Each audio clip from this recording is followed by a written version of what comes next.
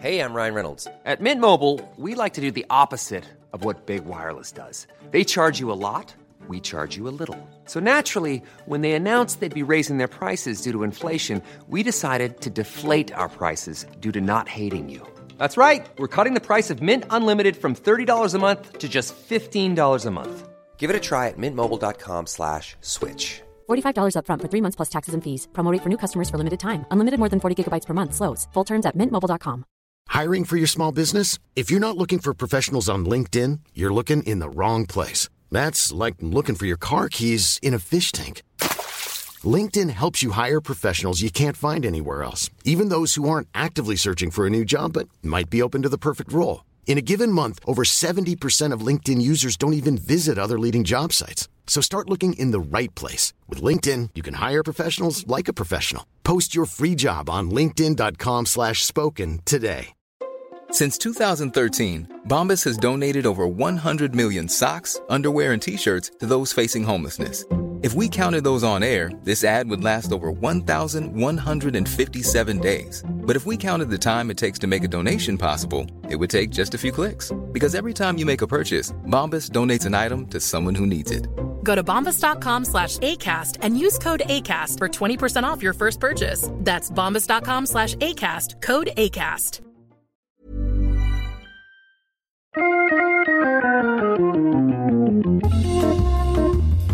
Welcome to Wood Talk for woodworkers by woodworkers. Now here are three guys who take big pieces of wood and make them smaller.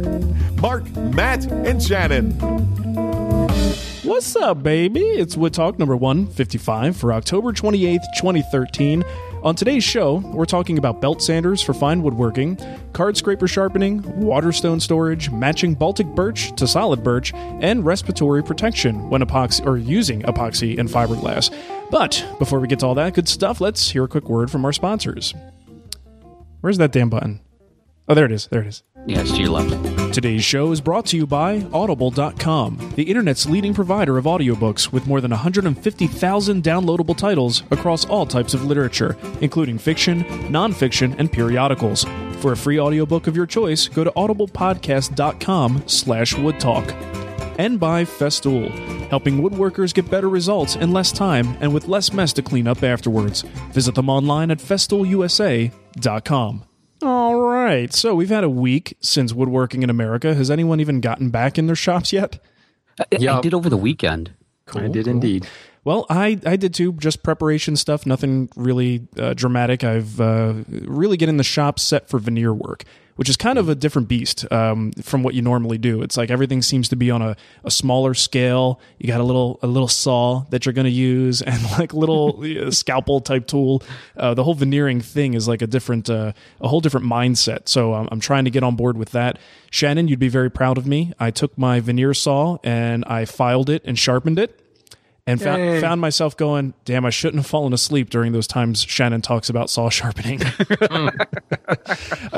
Fortunately... It's not that hard, though, is it? No, not at all. And unfortunately, a veneer saw is not quite as... like sharpening it probably is not nearly as involved as some of the more complex things you might do on various types of rip and crosscut saws. It's really not a very expensive saw either. And that's the interesting thing that I'm finding as I'm about to teach this whole topic of veneering is while veneer can vary in price pretty widely, ultimately you can cover a big surface for a fairly small amount of money. But the tools that you need to do the job of veneering, assuming you're not going to go into vacuum veneering, is actually not very expensive. You know, like a decent veneer saw is like $13. Yeah, and it's funny that you say that because I have one, and I remember thinking it was so inexpensive that I must be buying something that is just complete crap. Yeah. The two cherries version, and they make good stuff. Theirs is like $13, so it's got to be pretty decent. But yeah, ultimately, very simple tooling, very straightforward stuff. I can't wait to get into it. And I've got these beautiful veneers just waiting for me to ruin them.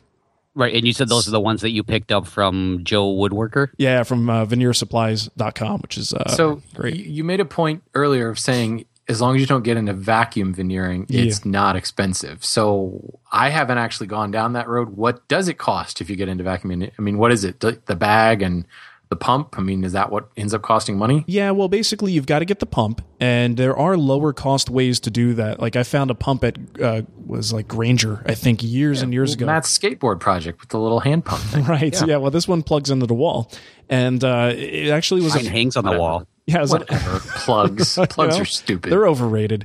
So this one was like a continuous duty pump that you just kind of you just can't let that go by.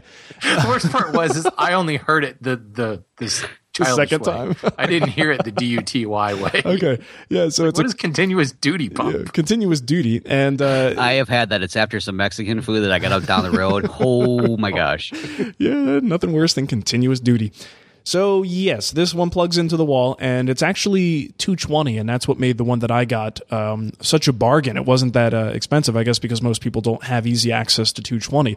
So you just wire it up, you put a couple little attachments on there, hook up the hose, and JoeWoodworker.com, I think it is, has all the instructions for making your own bags, making the connections, all the materials you need, and you can even build your own pump using a compressor, I believe. So there's a lot of ways you could do it. I guess that was my perception, if you will, that it was kind of a DIY type thing. It can be. It can be. Like anything else, like a lathe for some folks. If you want to build your own, you probably can. But so he's got some really good, really at this point, designs that have been out there for a long time, and folks have been making them, improving on them, and he's got all the materials there to build your own. Now, I never did that. I just found this pump for like $125 and bought it, and it's worked great for me. So once you get the pump situation figured out, then you've got to make the vacuum press itself. So you could buy pre-made bags. You've got like vinyl bags, poly bags. Then you've got mesh for the interior and a big platen. So there's a lot more work involved in it, but it is really a one-time cost because you buy a good-sized bag and you could veneer just about anything in a good 3x6 or 4x8 bag. So the initial outset, you probably have a little bit more to invest, but you could still go that DIY route and make it fairly inexpensive.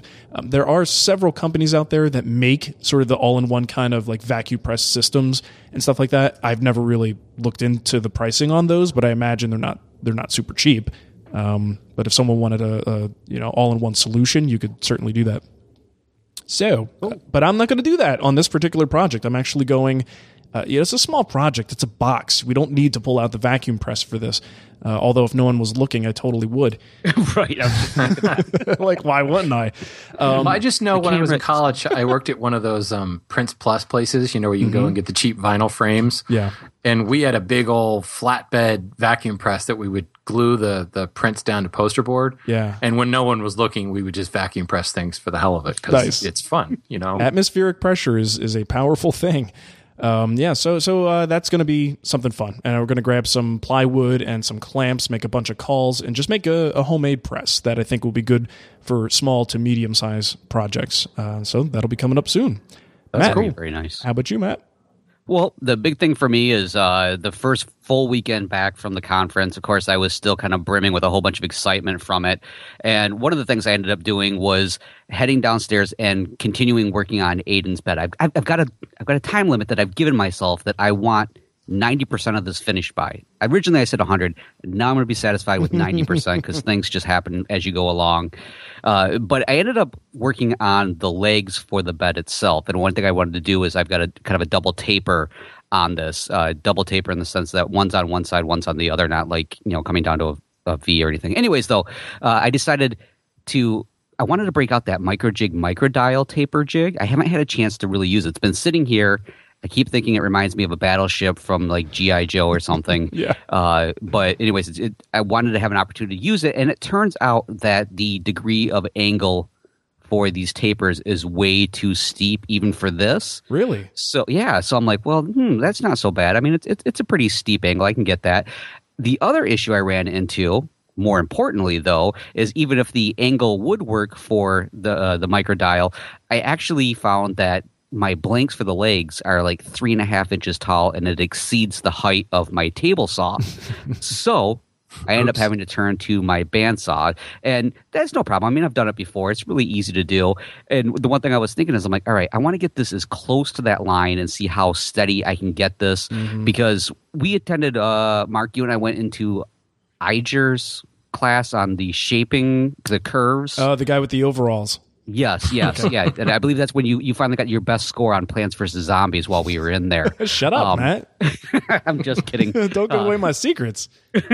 Just kind of kidding on that one. But anyways, though, so I was watching him up there as he was doing his work. And oftentimes when I turn to the bandsaw, I really kind of do a lot of rough work on it and then completely go over and refine either on a router with a pattern or over at, say, my oscillating sander. And this time I'm like, I'm going to get as dead on close to that line as possible. I'm like, maybe even potentially split the line, but yet still have it there. So it took a few moments, a little, kind of a deep swallow, and here goes nothing. And I did it. I was amazed how tight I got those, to the point where I'm almost like, I don't even think I need to refine these at all because they were so nice and right on that line. So It was a big one for me because I've never, ever, ever, ever felt comfortable enough to even attempt to come that close to my lines. So then once you got the taper in, I mean, are you just going to go back and hit it with a plane just to smooth it out, or?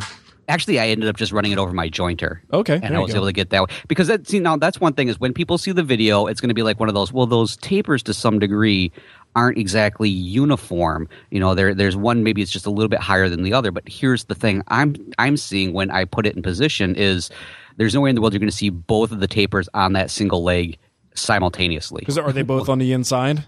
Yes. Okay. All right. Yeah, so you would really have to walk around and really super fast, maybe even do some quantum thing where you're in both spots simultaneously. Yeah. To really worry dizzy, about it. So it doesn't matter. Yeah. Nice. So, but that's the big thing is I got them done, and they came out exactly the way I want them. It's going to work out perfectly fine. But more importantly, I am now feeling so much more comfortable with my bandsaw that this almost makes me think. Not going to guarantee I'm going to follow through with it. I almost want to do a series of projects where everything 100% is done on the bandsaw. All my ripping, all my cross-cutting, all of that stuff, just because it really is, it's an extremely versatile tool, and I'm starting to feel comfortable enough with it that I think I need to start exploiting more of what you could do with it than I have done in the past. Sure. Well, I know people who've ditched their table saws 100% in favor of the bandsaw, so it can certainly be done. Yeah, it's definitely. I mean, I'm getting some great. I did some ripping not too long ago. Regardless of what type of fence you use or anything, or how you're going to do that ripping, once I have a nice sharp blade on there, I was insanely amazed at how well the lines came out and how tight they were and how uniform it was. I mean, it's something that I can honestly say, other than I maybe pushed it through a little bit too fast, and the bandsaw marks were a little bit rough, but it was almost nearly as. Some people are going to say this is total BS, but almost nearly as accurate as my table saw.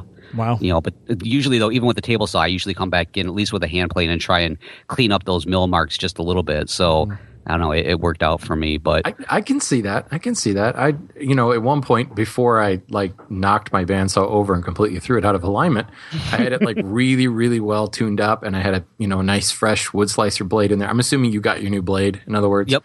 Well, actually, the one I've been using is that carbide tipped one that I somehow was like, where did this come from? It must be from the bandsaw blade fairy. No, nice. Thank you. I like the bandsaw blade fairy.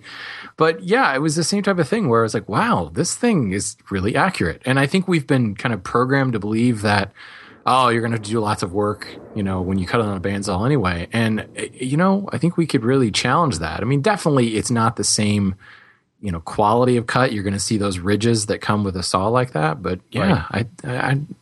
I lived without the table saw for a year and a half before I finally did get rid of my bandsaw. But that's all I used, and it worked great. I think it's a great tool. Well, one thing I really like so far is I've noticed that there's, even when the blade is getting dull, I don't get that burning like I do as the blade on, say, the table saw starts getting dull, or because I haven't cleaned the pitch off of the blade. Because who does that maintenance stuff? I mean, seriously. But the other one is if you, again, and we'll hear from people once in a while, they say they're having trouble with the blade, be it the table saw or something. And it's like one of those, yeah, but have you ever varied your feed rate?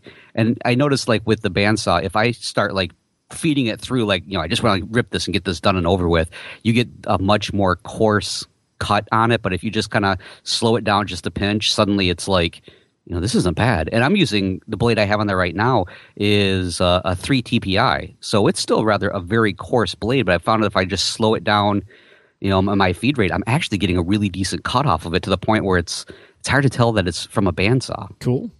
So very happy with that. But anyways, though, that's what I've been doing. Shannon, what do you have going on here? I see you're building something other than a lathe. Oh no, it is for the lathe. Well, a couple of things.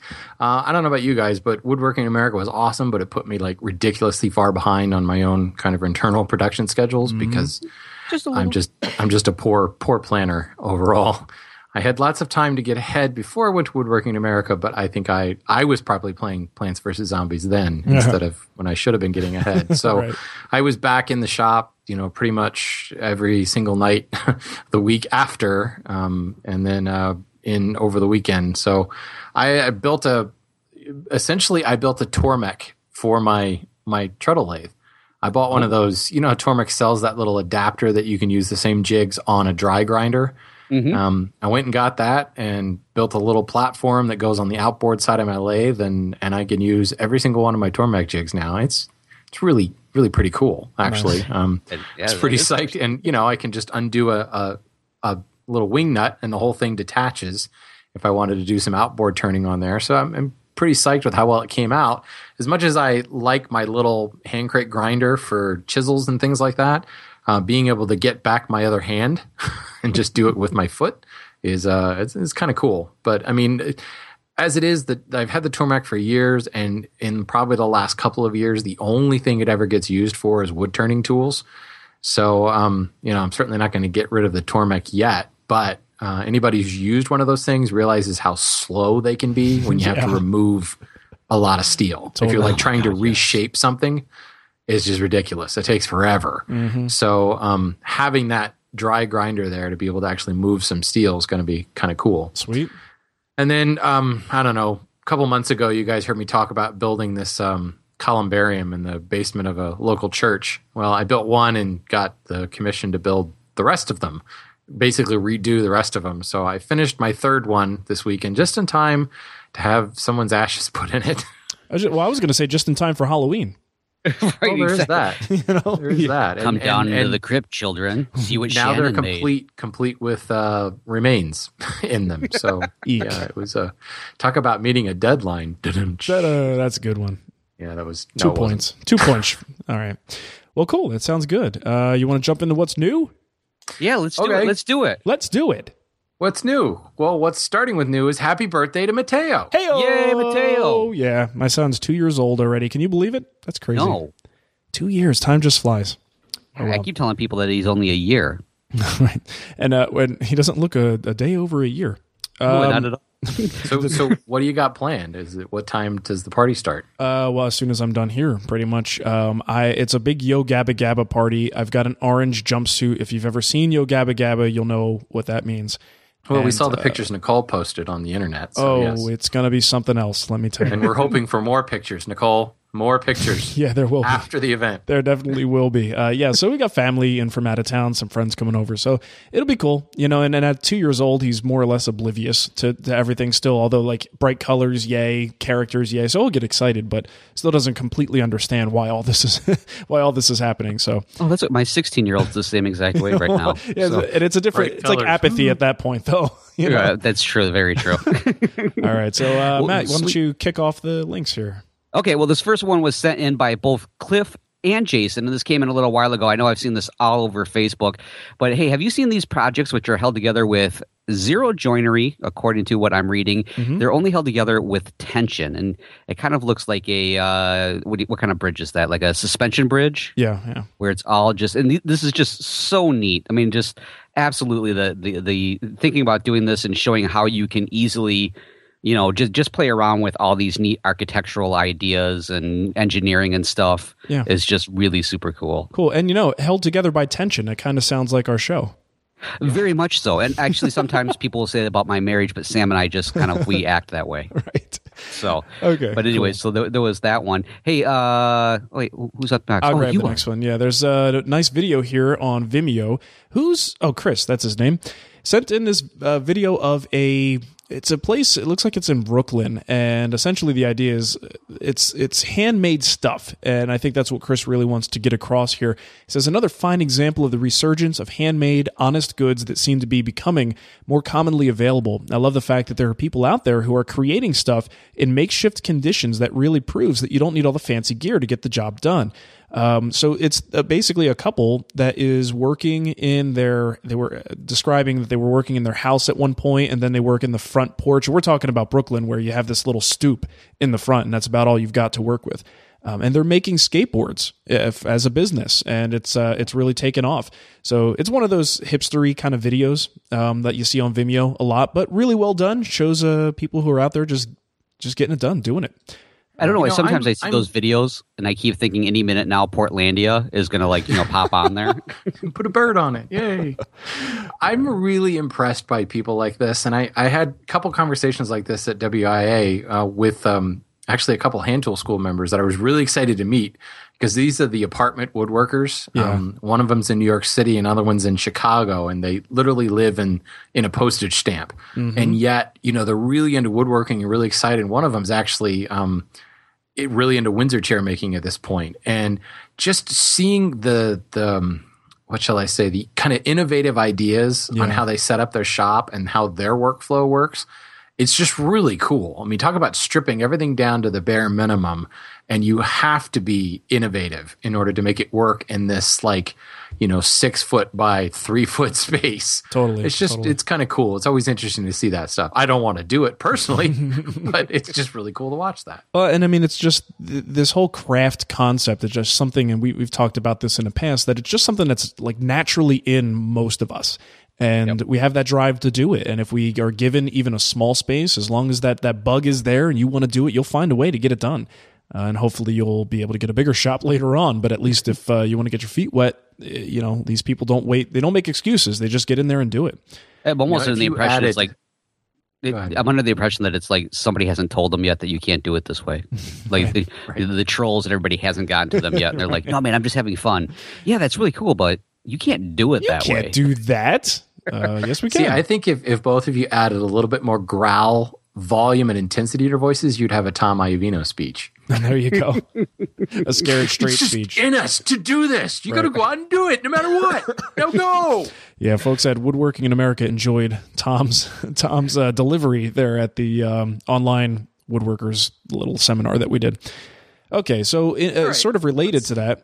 Moving on, we've got another guy who's making do with things.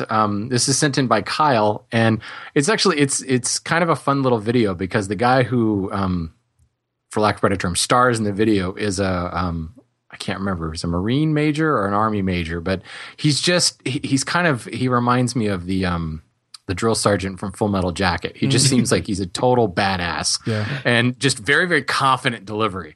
But he's a beekeeper who I guess started making his own, I guess they just call them bee boxes. And the professional or the commercially made ones have this little D handle on the end. And he wanted to figure out a way to do that. So he came up with essentially a circular saw jig that positions a circular saw at an angle. And think about how you cut coves on a table saw by approaching the circular blade at an angle. Mm-hmm. Essentially, he's doing the same thing, but he's dropping it down at an angle, and he creates a cool little D handle. And it's just one of those cool tips that, I don't think there's anything unsafe about it at all, especially because he's got it kind of locked laterally in this jig. I think it's just a matter of kind of taking a light cut and deepening it up. In the video, it looks like he goes right to town with it at full depth, which scares me a little bit. Yeah.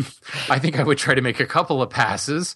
I guess it depends on the wood you're using too, but it's just one of those cool little things. You figure, how would I make that? And he came up with a really cool way to do it with a pretty simple jig. So it's another, as Mark said, it's another one of those cool ways of somebody that just gets it done and doesn't have to go out and get a big fancy tool to make it work.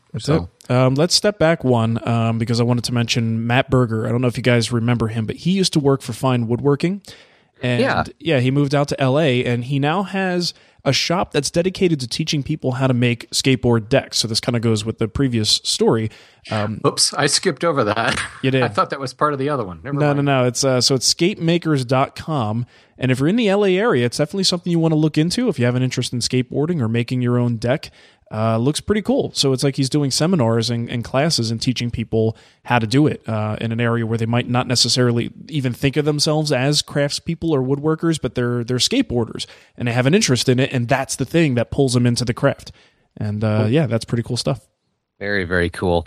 Well, sweet. Well, hey, I'm going to spring us forward here. And this one was sent in by Danny, and it's the Wood Database at www.wood-database.com. I feel like for some reason I need to put the URL out there. But anyways, Danny, as he points out, it's lots of info of all types of, wood. And he said the other cool, really awesome thing is that they sell a awesome periodic table of wood poster, ideal for any woodworker with a scientific background, although I've never heard of such a person. That's Danny saying that. I know a few of us. Yeah. But, Two-thirds of the show.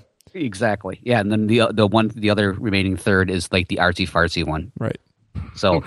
but anyway, so cause we get a lot of questions periodically. I don't know you guys, but I periodically will get one like, "Hey, what's the strongest wood I could use for this?" Or what should I worry about with such and such? If you're looking for information like that, it sounds like this is the type of website that maybe you want to head out to. Mm-hmm. Yeah, it's really good. I go there quite often during the work week because they're really good about putting out data that's not like ultra scientific. If you go to like the U.S. Forest Products Laboratory, their website gives like, the force, kilonewtons for stress and bending strength and all this stuff. And they cover the design values that a lot of the engineers are looking for. This is just a little bit more, it's relatively strong. It's more defined in kind of paragraph format instead of, 1.21 gigavolt, in other words. Yeah, well, and it is definitely seems to be geared more toward the woodworker crowd, who only wants that sort of top level information. But if you do any search for any particular wood species, almost without fail, you'll find a wood database link on the first page of results. So chances are, if you've searched for anything on wood species, you'll probably come across this. This is definitely a resource that I know I've counted on this for years. Mm-hmm. Cool. It's good. Sweet. All right, who's next? Let's see. We got another one called Bed in a Box that was sent in by Matt S. I don't know whether he was sent it in directly to Matt V because Matt's building a bed, but it's kind of cool. It's basically just a stream of photos on Google Plus that when I first clicked on it, I thought it was yet another tool chest post because it looks a lot like some sort of tool chest at first, but it's kind of crazy. I mean, he takes pictures of kind of the process of this thing unfolding, and what looks like a tool chest to me, frame and panel looking thing, unfolds into like, a full blown bed.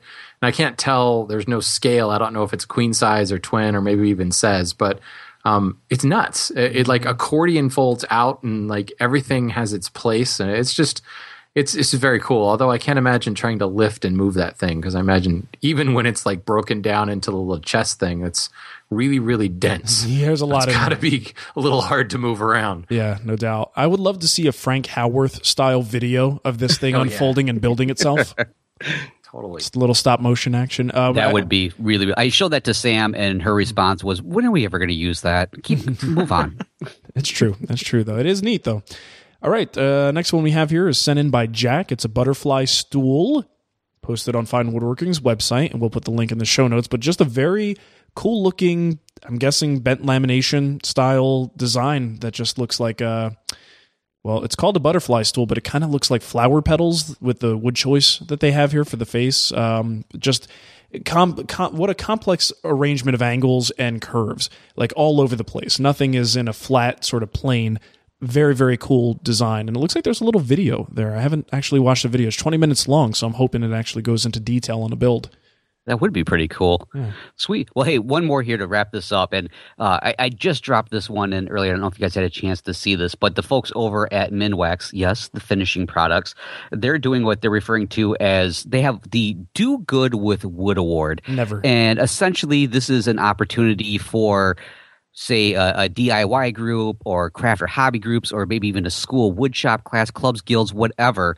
If you have a project that you've been doing, anything that's going to kind of help out, just the community in large, they're looking for nominees to possibly win an award from them. So we'll have a link in there to get you over towards the information to find out exactly what's going on with it and what you can do.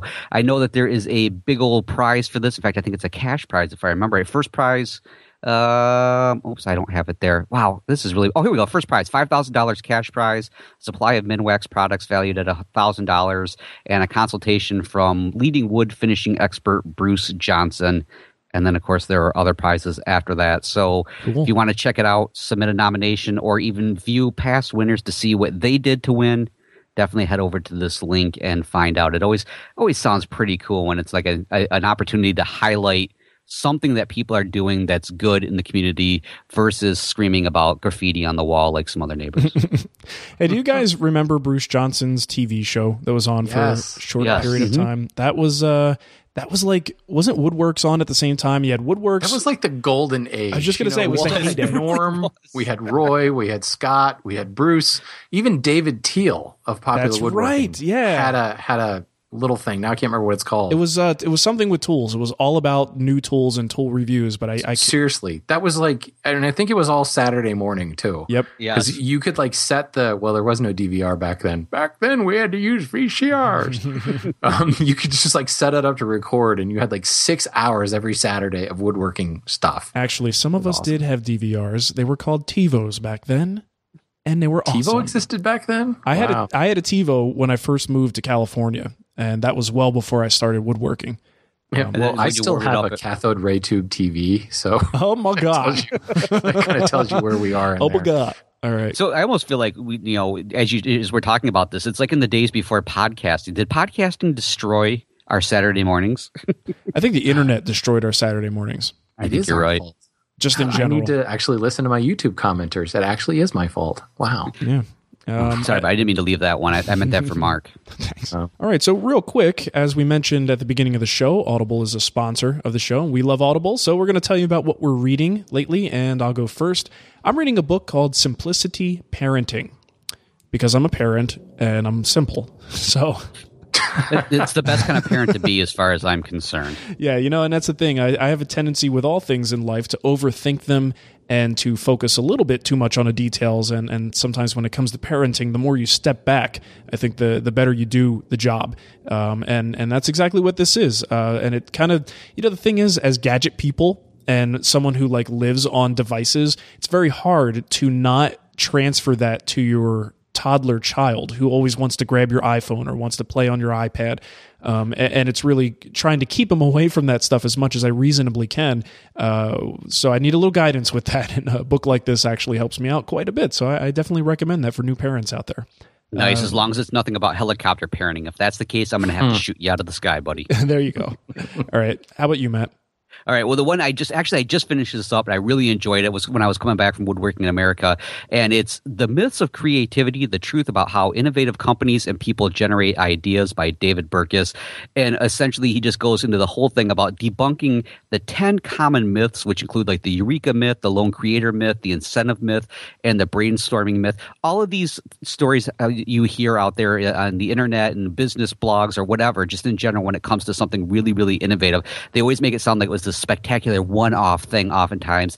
And what he ends up talking about in this book is some of the biggest innovative things that have ever happened in human history, especially in the past, say, 100 years or so. The myths behind them are probably way bigger than the actual truth. And it's really kind of interesting because for anybody that is looking to be more creative or is convinced that they're just not creative and they'll never be creative and they'll never invent the new next best thing or just whatever, this is kind of a neat listen to finally discover, wait a minute, a lot of these things were kind of from semi-ordinary people that just maybe worked a little bit differently and came up with some really cool stuff. So I really enjoyed listening to all these different things and suddenly thinking, wait a minute, I could do that.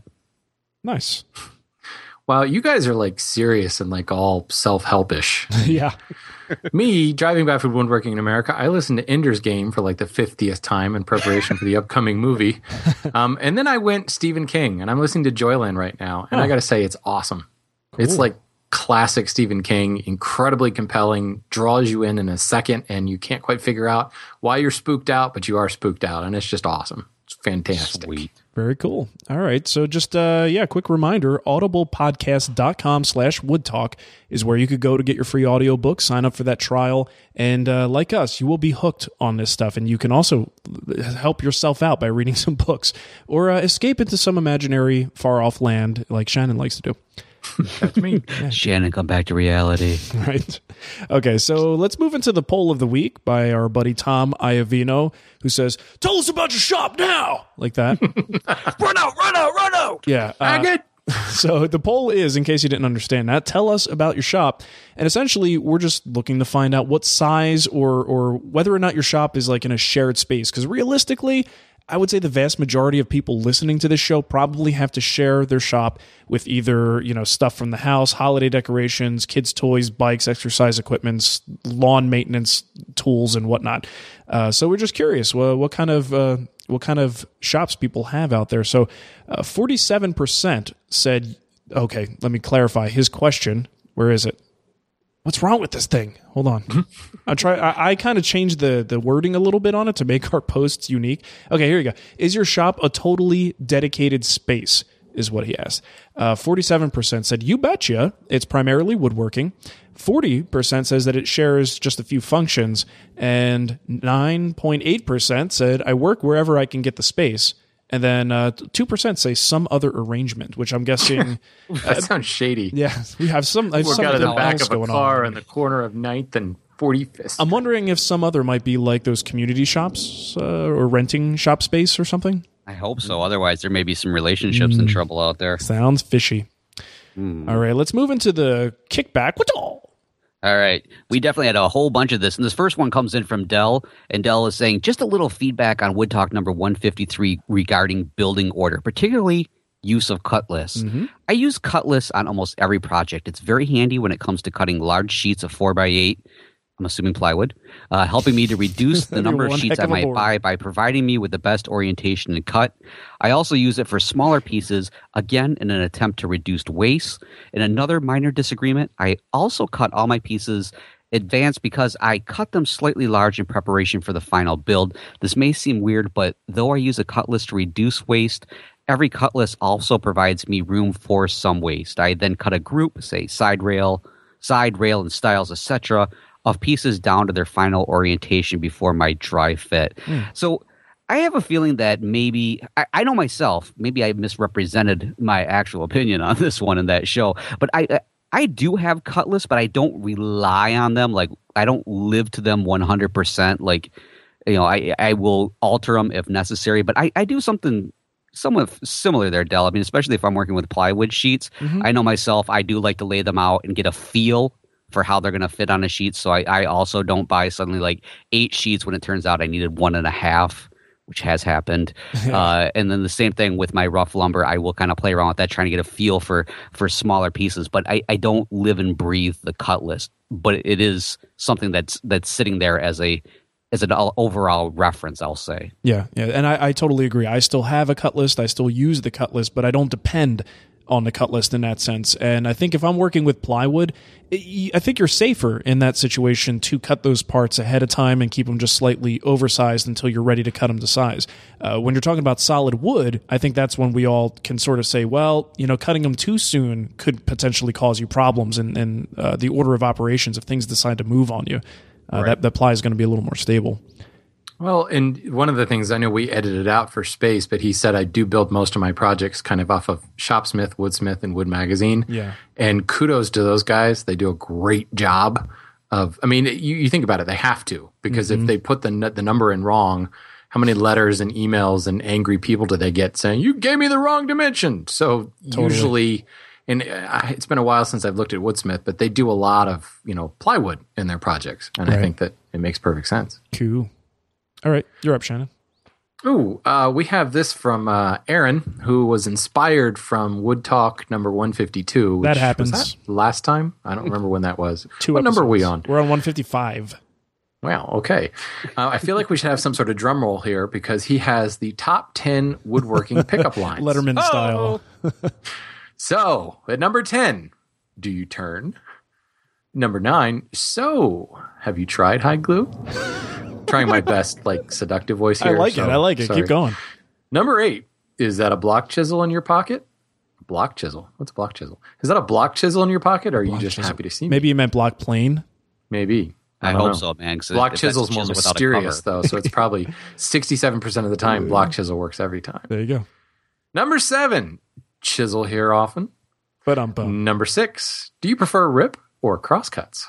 Number 5, do you wipe your tool handles with true oil or boiled linseed?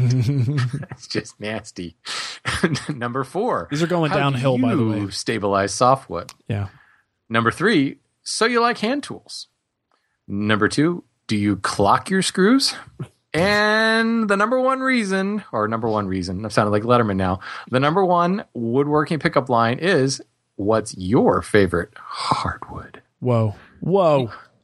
Easy there, Shannon. I'm feeling, a little, I'm getting a little flush right now. Those were terrible. All right. Yeah. You know what's really bad is the fact that these would totally work, but the problem is they're not going to work on anybody that was at our meet and greet, or at least nobody I want to.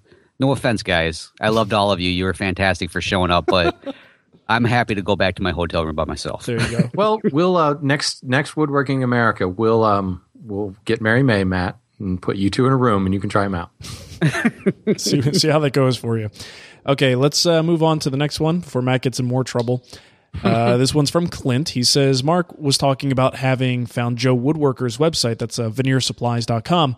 Great folks and great wood. If you guys want to go absolutely crazy over what I can only call wood porn, check out certainlywood.com.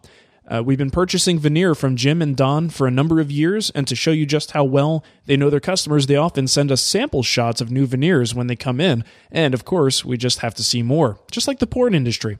And so we often just roll over and tell them to send us a few hundred feet of the latest eye candy. And I went to this website, and holy smokes. Really, really good stuff. And I had to get off the site quickly because I've already done some damage on veneersupplies.com. I don't need to do any more over there, but I have bookmarked that site and will definitely be going back there. I wonder if a new thing, just like some of these sites that I've never, ever, ever been to. Of course. But if they had like a monthly subscription where you had to get a hold of them somehow to end it. Otherwise, they're just going to keep sending you this stuff every single month. You're like, I swear, I don't know how I got this. Somebody must have got hold of my credit card. Right. It's the old Columbia House business model. It's worked for years. There you go. They should definitely get that going again. Of course, I'm going to avoid it like crazy. But anyway, so hey, let's move on to this last one. This came in from Alan. And Alan says, with regards to the first 3 hand tools a power tool enthusiast might want to try out, I would recommend a Ryoba. Ryoba? Yeah, not sure. A Ryoba. Yeah. They carry that at Home Depot, right? Yeah, it has interchangeable batteries. Yeah. It covers both rip and cross cuts, and the pull stroke combined with the thin curve makes it very user-friendly for a beginner. They're also cheap. I've gotten good results with an $18 Bear saw from a box store. And I have to admit, I totally, my very first hand saw kind of a thing was exactly that. A very inexpensive blue-handled. In fact, I probably have it around someplace. I think I use it now for trimming trees out in the yard because it still works really good. Mm-hmm. But it definitely it got me interested. Cool. I agree. Good. I had a Dozuki. That was my first hand saw. Oh, Dozuki. All right, let's go into voicemail. Let's go into our voicemail. Got one here from Chris with a K. Anytime now. Mark with a C, Matt with 2 T's, and Shannon with 3 N's. This is Chris with a K, calling from New Jersey. I had a question primarily for Mark. Mark, I know when you were doing the gadget station build quite a while back, you ran into some trouble at the router table where you actually had a minor injury because the piece jammed into your hand as a result, I guess, of running into some end grain as you were doing an inside curve. And I wondered if maybe you could explain that a little bit more as to what went wrong and how it caused that kind of a kickback effect. What I'm getting ready to do is, as part of building a music stand, the center stem, I want to build a nice inside curve on that, a long inside curve. And I don't want to run into any of that end grain problem that you had or, risk a potential kickback kind of situation. So wanted to get some details on that. At one point you had said if you had flipped the piece over, that would have been the smarter way to go about it. So if you could explain that a little bit more. And then any thoughts on handling the inside curve the safest way? Should I, for instance, go halfway through the curve and then pull the piece out, flip it over, and run it with a bearing on the opposite side of the router bit? or what would be the best way to go about it? Again, it's a pretty gradual curve. Maybe that won't cause too many problems, but wanted to get your thoughts on that. Thanks, guys, for a great show. Love listening to it, and look forward to many more. Bye. All right. Thanks for that, Chris with a K. And essentially what we're talking about here is when you've got, think of a board with grain that goes from one end to the other, like it usually does. And if you cut a little curve in there and you're running that over a router bit for a template routing operation, for half of the cut, the grain is working with you. You're going with the grain and it's a nice clean cut. But as you start going what would effectively be uphill, you're going against the grain. And because of the directionality of the bit and the orientation of the grain, you have a much greater tendency for that bit to catch. And if it does, in the way that you can just slam a wedge down a log and split it, as Shannon likes to do for fun, you essentially are going to cause a split there, and you can have some really serious issues with that. Now, it's very dependent on the wood's density, how easy it is to cut, the sharpness of the router bit. So these are all things you could stack in your favor by using wood that's a little bit easier to mill, using spiral blades that have a tendency to cut cleaner and don't necessarily catch as often. So to address that, those are some of the things that I would start off with. You would also want to make sure you're only trimming a very small amount of material. So if you're cutting to a line, make sure you're about no more than a 1/16 away from that line when you make that cut so that the router bit just doesn't have to remove as much stock. And if all those things are in place, a lot of times you can get away with going over that uphill section. You kind of want to approach it slowly and judge. This is one of those things that experience really helps with, because as you start to cut, you may start to feel it and you go, oh, okay, I'm going to back off on this. This is getting a little bit too, you start to feel it jump on you a little bit and you could back off. He suggested exactly what you might want to do. You could switch to a different bit where the bearing is on the other side, either go from a flush trim to a pattern or vice versa. And then this way you can kind of approach the workpiece, flip it over and approach it the other way, so that now that section that was uphill is now downhill, and you can clean that off as well. This is definitely something that lends itself really well to video, and maybe we'll put this on my list of things to do for Wood Talk video clips for our future YouTube stuff. But that's about it. You guys have anything to add to that, or shall we just jump into email? No, let's move right on to email. I've got nothing. It sounds What's exactly a router? Shannon. Okay, it's we're going to go pretty quickly through this because I'm a little bit short on time tonight. So we'll jump right into the email. First one is from Jake. He says, I work at a furniture company and the boss's favorite tool seems to be a belt sander. Now in college, I was a scenic carpenter and I've only ever used a belt sander for finessing a ramp lid and smoothing large curves on platforms. My boss doesn't have a jointer in the shop, so we end up trying to use the belt sander to straighten the edge of boards. And is this a normal practice? Do y'all have a belt sander in your shop, and what do you use them for? I don't know that I would. Well, here's the thing. I don't know what's normal because I haven't seen everybody's shops. People do some crazy things to get the job done, and it works for them. So I would never criticize it on that level. For me personally, I don't use a belt sander just because it's a very difficult tool to control without a lot of practice with it. And when something goes wrong with a belt sander, it goes wrong in a hurry and it goes wrong in dramatic fashion. So I kind of stay away from it personally, but they do have their place in the right hands. They can actually be a pretty good flattening tool. I don't know that I would see it so much as a fine woodworking tool just because it is so tricky to control. I mean, considering the fact that they have drag races based around bandsaw or belt sanders, it definitely is not something I think of as finesse work. Yeah. Yeah, nice. So again, I don't know if I can call it normal to have it, but I don't see, I mean, again, people do some crazy things like the people in their New York apartment that are just getting things done. Sometimes you just figure out a way, you got a tool that does the job, you get it done. You don't care what other shops are doing because this works for you. So yeah, I've seen plenty of times when people throw it on the side and go from there, just clamp it in and treat it like you would like an oscillating spindle sander kind of a thing. So exactly. Sweet. All right, Shannon, you're up. This one comes in from Jeffrey. He says, I have a 2 Cherries card scraper and a Crown Tools burnisher, and I have been unable to get a burr on the scraper. I've watched numerous videos and tried my best, but to no avail. My favorite video is of William Ng on Mark's website. Is there any help you can offer? I agree. That's a good video. Mm-hmm. What I have found, I get a lot of emails like this from hand tool school folks. What I find is people tend to make that burr too extreme. So you may actually be getting that burr, but you're not able to get it to cut, because in order to get it to cut, you have to lean the card scraper so far forward that you're banging your knuckles on the wood. Mm-hmm. what you really want is that burr almost to come off at almost to be perpendicular to the plane of the card scraper itself. So you really put very little angle when you roll that burnisher. Second of all, you don't have to like crank down on that burnisher. It's a real light touch, and you can roll that burr over really easily. What you should want to do is when you put the card scraper down so that it's 90 degrees to the surface of the wood, push it forward at 90 degrees, and you'll feel it kind of, catch a little bit. If you don't feel it catching there, then you probably need to go back and refile that edge to make sure you've got a good 90-degree edge. Mm-hmm. So that's the first thing. If you're not feeling that little bit of grab, that little bit of resistance at 90 degrees, you haven't filed the edge well enough. You don't have a clean enough edge. Then, if you've got that, you want to lean it forward ever so slightly, a gnat's wings width towards the wood, and just keep doing that until you finally feel it really catch. And if you've rolled that burr appropriately, you've got plenty of clearance between your knuckles and the wood. We talk about knuckle draggers. This is not one of those instances with hand tools.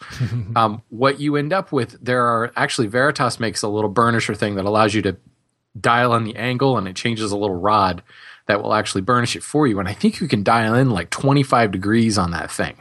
If you put a 25-degree bevel on or 25 degrees on the burr, you don't have clearance to be able to actually work that at the proper angle. So you're going to end up getting dust because the cutter is not cutting at the appropriate angle. So that was what I would recommend. And it's also a good diagnostic check. If you're not getting it at 90 degrees, you need to refile. And if you're not getting it to catch within, a degree or two of rotation, you need to re-roll that burr. So the only other thing I would say is a lot of times it helps to burnish the burr out, lay the card scraper flat on your bench or surface or whatever like that, and roll the burr straight out from there. So you're almost like drawing the metal out parallel to the actual card scraper, and then you can roll it from there. If you draw it out a little bit, it requires even less pressure to do it. So kind of, again, this is one of those things that's harder to talk about than it is to show. Yeah. But I would be willing to bet that you're getting a burr, you're just getting it at too extreme of an angle, and you're not able to engage that angle. Sounds good. Sweet. Hey, well, this next question comes in from John, and John says, I just ordered some water stones, and I'm wanting to build a sharpening station, but what I was wondering is if you can keep the stones in water ready to use, or if that will mess them up. You can keep them in water, but here's what you need to do, is it's only the coarse and medium grits that really you could just leave in the water permanently. The finer grits, definitely only put those in just prior to using them. Most of the manufacturers, like I was just over at Woodcraft, I was looking at their care and use of water stones little statement that they have. I know Lee Valley also has one that you can click on. It'll take you over to that information. The big thing for me, I should define this a little bit more. Coarse and medium stones, anything under 1,000 grit is something that I would consider to be like the 1,000, maybe 1,500 is kind of a medium grit, and then obviously 800 or so is the coarse. Those ones are perfectly fine to leave in the water permanently, with one big exception here. If it's going to be cold, like where the water could potentially freeze, you don't want to do that unless you want to come back and have a whole bunch of tiny little stones potentially from them shattering, considering they're filled with water, and when the ice freezes, obviously it's going to break those apart. Mm-hmm. So if anything, just simply bring your stones in where it's nice and warm. But yes, leave the coarse and medium ones in the water. They're ready to go. The finer grits, just soak those prior, anywhere from like 10 minutes or so, and you should be all set to go. And that is pretty much all you need to do with those. Cool beans. All right, got a question here from the dude. That's dude. Cool. Does he drink White Russians? That's what I want to know. All right. He says, I'm building a hall table using flame birch for the legs. In the top, I'm going to make an inlay in the shape of Texas that's about 8 inches by 8 inches using inlace. We'll talk about that in a second. I thought I would use Baltic birch ply since it's more stable than solid wood. My question is, will it be stable enough? And if the flame birch and Baltic birch will look similar once they're finished? I know that the Baltic won't have the figure, but will the color match? One last thing, have any of you used or know anything about inlace? If so, any advice? Thanks for the help and all you do. All right, so let's talk about that inlay stuff real quick. Really, I haven't used it before. The concept isn't unfamiliar to me, though. It's basically like, those pen blanks that they make out of a plastic material, and they just look marbled and all kinds of crazy colors. This looks like that material ground up. And essentially you mix it with a resin and you pour it into some sort of a routed design to essentially do an inlay. And you don't actually have to create the piece that goes into the inlay. You're pouring a solution into the recess and you get this perfect shape because you only had to cut one shape, which is pretty slick. So that's what he's doing. I don't see any reason why he'd have any stability issues using that with the Baltic birch. But Baltic birch, just in my experience with it, is not really a show surface. A lot of times there's a lot of flaws. There's a lot of little patches that are done. There's thin areas where you could almost see the underlying layers. It's just not the prettiest stuff, and it's super rough when you first get it, so you've got to do a pretty substantial sanding to get that thing to the point that you would call it furniture surface, something up to 220 or 180 grit. So I don't want to say it doesn't exist, but I'm pretty sure there is no such thing as A-face Baltic birch. I think by its very nature, it's B, C-faced. Yeah, so my recommendation is if you need to go this route and you still want to do the plywood, maybe, Shannon, you can tell me if it's difficult to find just a standard cabinet-grade birch-faced plywood that is not Baltic birch. No. I mean, most shops, well, actually, that's not Baltic birch. Yeah, I don't want Baltic birch. I just want, A1 plywood. I'm going to make some cabinets, and I just want actual show surfaces with birch as my show face. I think it's going to be kind of hard, actually. Yeah, is it? Because that ends up being a lot of times the substrate, right, and then there's some sort of decorative veneer, because birch is really not that interesting. That's why flame birch is popular, because birch is not very interesting. Right. I think in a similar color palette, he'd be better off with something like maple, frankly. Yeah, I mean, maple is going to be, in that situation, especially when the legs are calling your attention visually, he might be able to get away with it, and it shouldn't be too much of a problem. But yeah, ultimately, I would stay away from the Baltic birch. And here's the thing. I don't know. I mean, if you're doing the thing with Texas 8x8, I'd imagine that resin has some flexibility to it. I was thinking about, cause I haven't used it specifically in lace, but I've used other composite type pen blanks. Uh-huh. And the stuff is not completely brittle, super, super hard, rigid stuff. There is, it essentially is a resin that's been poured into that blank shape, and has cured. So I would think that there's some flexibility built in there. Yeah. So I might steer toward the solid wood just to get that perfect match. But if you're really inclined to do it, like Shannon says, maple might be a good substitute for you if you can't find a such being as a 4x8 sheet of good quality, nice faced birch plywood. Right. Well, here's the other thing. Unless he's making it really deep, like the Texas inlay. I don't know if he's doing like the whole solid inlay or if he's just doing like a line drawing of Texas. I can't imagine he's going to do it like a half an inch deep. Yeah. You're talking 1/8 of an inch, maybe 1/4 of an inch at most, in which case even then it's going to be even more flexible. Right. Exactly. All right. What? Before we go on real quick, I just want to make one additional comment. You guys had amazing stuff about the inlays, but as I was putting in the links that I had mentioned for the Waterstone things, Lee Valley makes a very good point about if it's natural waterstones, and this is regarding John's question about the waterstones, natural Japanese waterstones should not be kept in the water long term. It's the man-made ones that are perfectly fine, coarse and medium, but the natural Japanese stones, they're saying just drop them in as needed, then take them back out. Well, good, because then you just headed off some kickback for next week. Exactly. Hey. I suddenly heard all this screaming in my head, and I'm like, no, stop. Well, and let's also get one more kickback out of the way. If you do something like the Shapton ceramic stones, one of the great things is you just mist them and go. You don't have to pre-soak them, which is one of the things I love. Plant sprayer. Number one selling benefit for me. That's why I want totally. I don't want to soak nothing. Exactly. Anyway, we got a question from Bob. He says, I have a question about Holly. She's very pretty. She is. She's one of my favorite playmates. Funny, there's a question mark at the end of I have a question about Holly. I want to make my own inlay stringing. Is the species that grows in Maryland, Virginia, Pennsylvania area the same as what you buy from retailers that sell string inlay? What's the best way to store it? How long before it's too dry to use? All right. Yes, it is the same species. There are a lot of different species of holly, but Ilex opaca is, that's right. I just threw Latin out there. That's the one that you primarily see, and that is Ohio River Valley, Mid-Atlantic is where most of it comes from.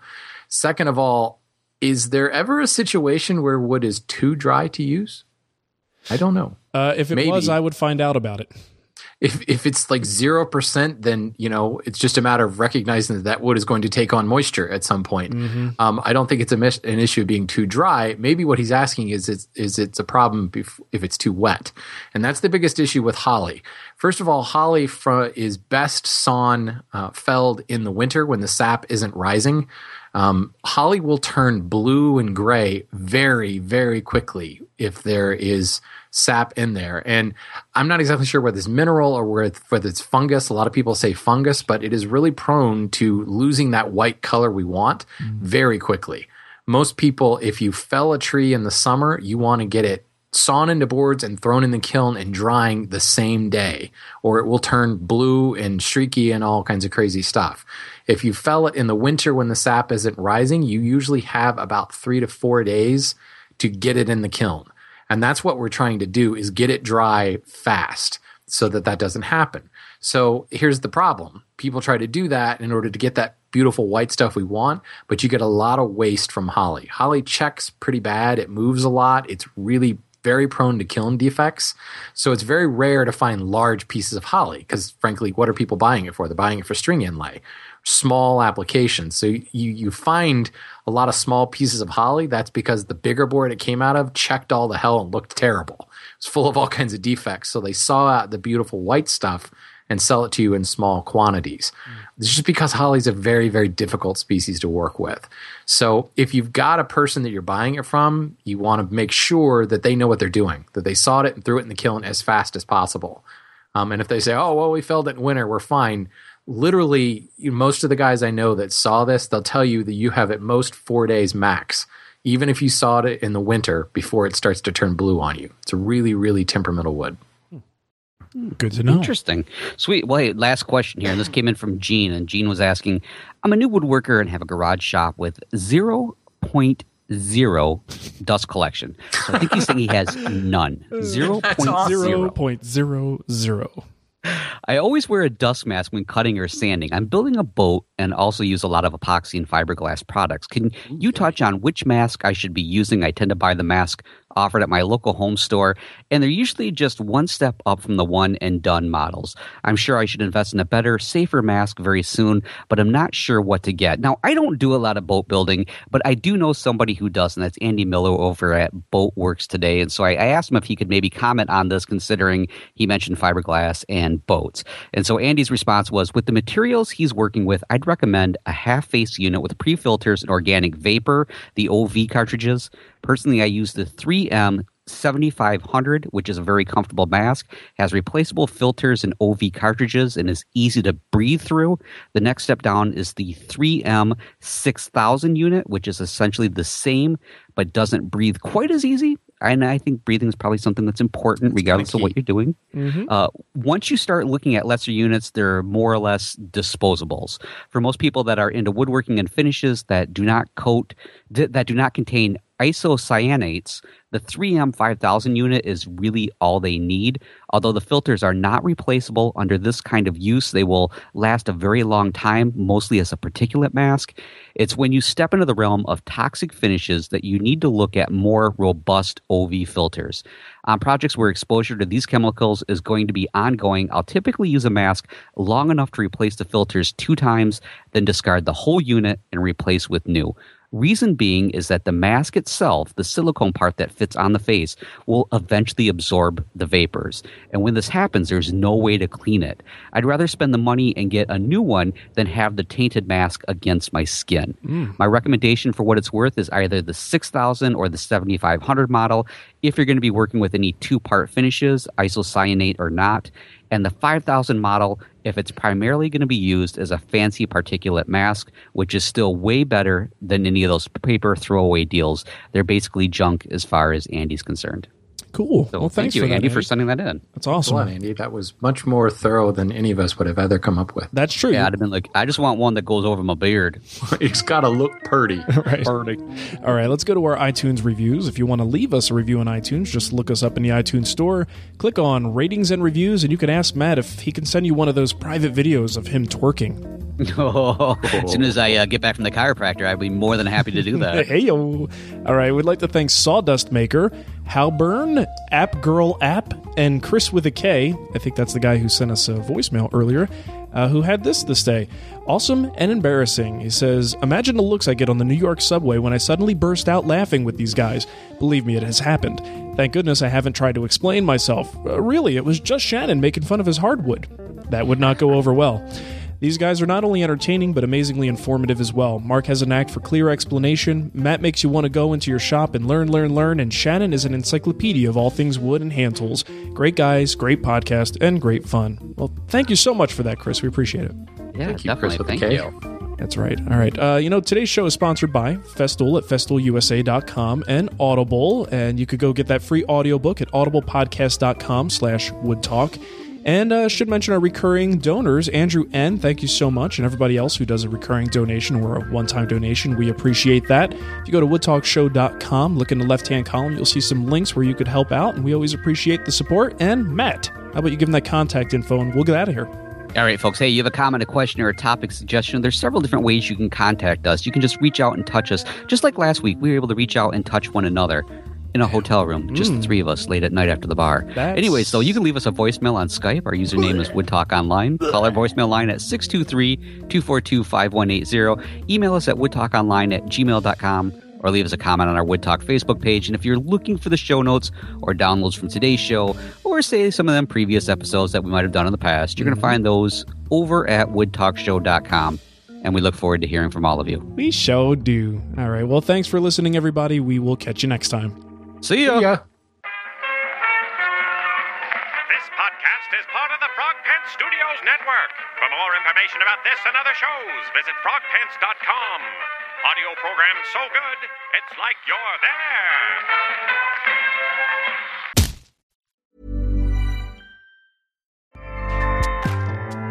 there. Acast powers the world's best podcasts. Here's a show that we recommend.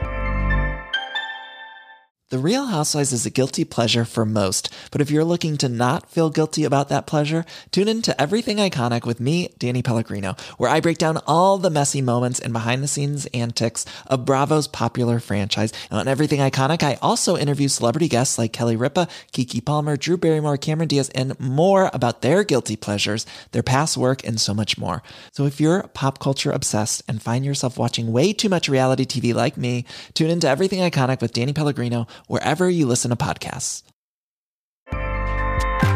Acast helps creators launch, grow, and monetize their podcasts everywhere. Acast.com.